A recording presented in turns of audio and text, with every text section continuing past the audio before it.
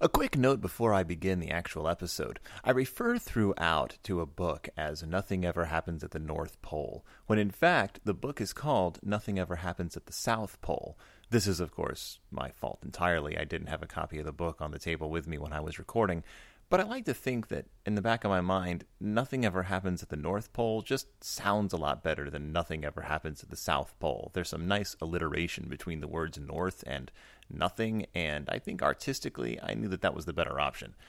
I'll be looking at this book later on in the series, so I just wanted to let you all know that I wasn't being stubborn or belligerent or completely uneducated. It was an honest mistake, and I hope it doesn't ruin your enjoyment of the episode.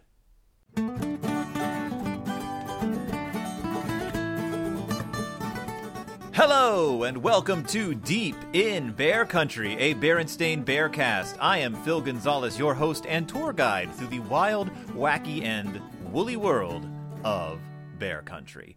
Now, before we get started on our next book, I wanted to share a little personal reminiscence. For my 8th birthday, I was given a bicycle, a beautiful black bicycle. It was exactly what I wanted. I remember my parents wheeling it out during my birthday party and all my friends being like, wow, ooh, wow. It was pretty exciting to be given your first bicycle, and I never learned to ride it. I never actually learned to ride a bicycle. I still can't to this very day. So our book, this episode, is a little personal for me. It's the Berenstain Bears, The Bike Lesson. And for a lot of reasons, it's groundbreaking. For me, it's groundbreaking because it's about a kid learning how to ride a bike. And surprisingly, he does it in about an afternoon. Something that I've never been able to accomplish in over 30 years. So kudos to you, Small Bear. Before we get tackling the actual plot, a little background. Now, the first book in the Berenstain Bear series was The Big Honey Hunt, if you remember from last episode. After the success of The Big Honey Hunt, the Berenstains got to talking to Dr. Seuss and said, what should we do? We're thinking, we have these bear characters. Let's just keep going. And Dr. Seuss said, no. The last thing you want to do is get caught up in a series. A series will be the death of you. You're going to get sick of it as soon as it gets started. Now, you're going to want to do something completely different. Don't touch the bears again. Just do something completely different. And this threw Stan and Jan Berenstain. You see, the reason The Big Honey Hunt looked the way it did and felt the way it did was because in the writing process, Dr. Seuss said, what you need to do is you need to figure out exactly who these bears are. What kind of tobacco does the papa smoke? What does their house look like? How does their house work? How long have they lived there? Where do they live in this place? Why do they dress the way they do? What do they do for a living? You have to get inside these characters before you can even begin to write about them. You have to really understand them. And the Berenstains said, oh, great. We will do exactly that. So they spent a lot of time inside the heads of these characters before they wrote the book. When they were done, they felt, well, this is great. Now we really know these characters. And then for Dr. Seuss to turn around and say, now let him go, just seemed impossible to them. But he was the expert. The Berenstains, were new to the whole process, and so they said, okay. And so they wrote a completely different book, a book about a penguin called Nothing Ever Happens at the North Pole. They were very proud of it. But when they turned it in, Dr. Seuss was fairly positive, and then he said, you know what, though? We've had a look at the numbers, and we think it'd be a really good idea for you to go back to these bears. People are pretty excited about the bears. So the next book, The Berenstain Bears, The Bike Lesson. Groundbreaking in several ways. First, it is the actual first Berenstain Bears book. The first book that said the Berenstain Bears on the cover, much to the surprise of Stan and Jan Berenstain. They had no idea it was going to be called that. They thought it was kind of weird because the bears are not named Berenstain. The bears are just the bears. It was also the first book in which they were referred to on the cover as Stan and Jan Berenstain. They had gone by Stanley and Janice in the first book, and then Dr. Seuss said, it rhymes better to call you Stan and Jan, and Stan and Jan is what you call each other. That's what you should call yourselves, Stan and Jan. It's friendlier. It sounds better on a kid's book cover, and it fits a lot better. And so they did.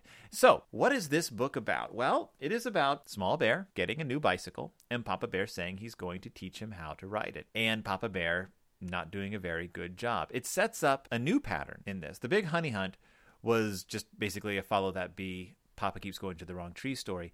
This is the formula that they will stick with very specifically, which is Papa's going to try to teach Small Bear how to do something step by step. Each step is a different rule or lesson that Papa demonstrates incorrectly. And then Papa will say, you see what I just did? Don't ever do that. It also involves Papa getting hurt in many, many, many ways, much to the delight of Small Bear and to any small children I happen to read this book to. It starts off with Small Bear getting this big, beautiful red bicycle, and not to give away too much, but Small Bear is going to have this bicycle for many decades. This is the familiar Small Bear bicycle, soon to be the Brother Bear bicycle. We see the bear's house. We see Mama in her usual clothes. We see Papa in his usual clothes. The bears still look like they did in the first book, very fuzzy, very long claws, long fingernails, big banana noses. But the first thing you notice right off the bat is this is a much more assured hand drawing these characters. It's not quite as loosey-goosey as the first book. It's looking a little bit more like Stan and Jan Berenstain's magazine work. They're in the house. Papa Bear falls off the bike first thing, crashes right to the ground, smashes his head on the ground. They're not wearing helmets. Again, this is many decades before helmet use. So Papa Bear falls off the bike. He starts teaching Small Bear. They go riding down the road. Papa Bear smashes into a low-hanging branch. Papa Bear smashes into some rocks and goes flying way up in the air. Papa Bear lands in a chimney. Papa Bear ends up sinking in a mud puddle. Papa Bear goes careening down a hill and smashes into a farm. And here's where we're going to stop, because for the first time in the Berenstain Bears book, we are introduced to another anthropomorphic animal, a farmer who lives near the bears, supposedly still in bear country. We are within bicycle riding distance from the bear's house. Papa Bear is teaching Small Bear how to ride a bike. They cannot have gone terribly far, but there is a farm within walking and biking distance of the bear's treehouse. Now, for those of you familiar with later books in the Berenstain Bears series, you might think, well, this is obviously Farmer Ben. Friendly Farmer Ben, who lives just, around the corner of the bear's house, has a farm, raises animals, grows prize pumpkins. But no, the reason we know this is not Farmer Ben is because it is not a bear. That's right. This is not a bear. It is some sort of wolf, weasel hybrid. I'm going to just go ahead and say wolf. This is definitely not a bear. This is a wolf. Let's just say this is a wolf, and he starts chasing Papa Bear, who hides under a bridge. The next thing that happens is Papa Bear goes down the wrong road and falls off a cliff, and then he's helped up by Small Bear. They go riding down a freeway. Let's take note that there is a freeway running through bear country on which is a large delivery truck. So this isn't a small country road. This is a paved freeway with a center line. Papa Bear stops paying attention to the road, causes a major pileup. And here we have the next milestone in Berenstain Bears history. In bear country, we see not one, not two, not three, but 11 cars. He causes an 11-car pileup. What is interesting about this 11-car pileup? It does not have a single bear in it. The drivers are a pig, another pig, a dog, a wolf, another pig, a wolf, a rabbit. It looks like another pig, maybe a dog. They get pretty sketchy there near the back. Before I go any further with the plot, I want to discuss this little development. Bear Country is known as Bear Country, presumably because it is the home of bears. Now, the presence in the second book of many different anthropomorphic animals can suggest several things. One, that adjacent to Bear Country is Pig Country, Dog Country, Wolf Country, Rabbit Country. It could also imply that before the Bears' major plot lines began, Bear Country was far more varied. It wasn't referred to as Bear Country yet. Maybe there were other anthropomorphic animals living there. Maybe bears were just another part of their society, and that it was not uncommon to go into town and see wolves and weasels and rabbits and pigs. Maybe the bears took over. Maybe as the bears moved in, other animals moved out. Maybe the bears were a little more wild than they proved to be. Maybe the predator-prey system was still in effect. Maybe bears were seen by others as a reason to move out. I don't know if I want to go there, but there seems to be an implication somewhere along the line that other anthropomorphized animals chose to leave Bear Country. I don't want to think they were driven out, because at this point we haven't seen many bears, but we've seen a lot of other animals. Maybe they moved.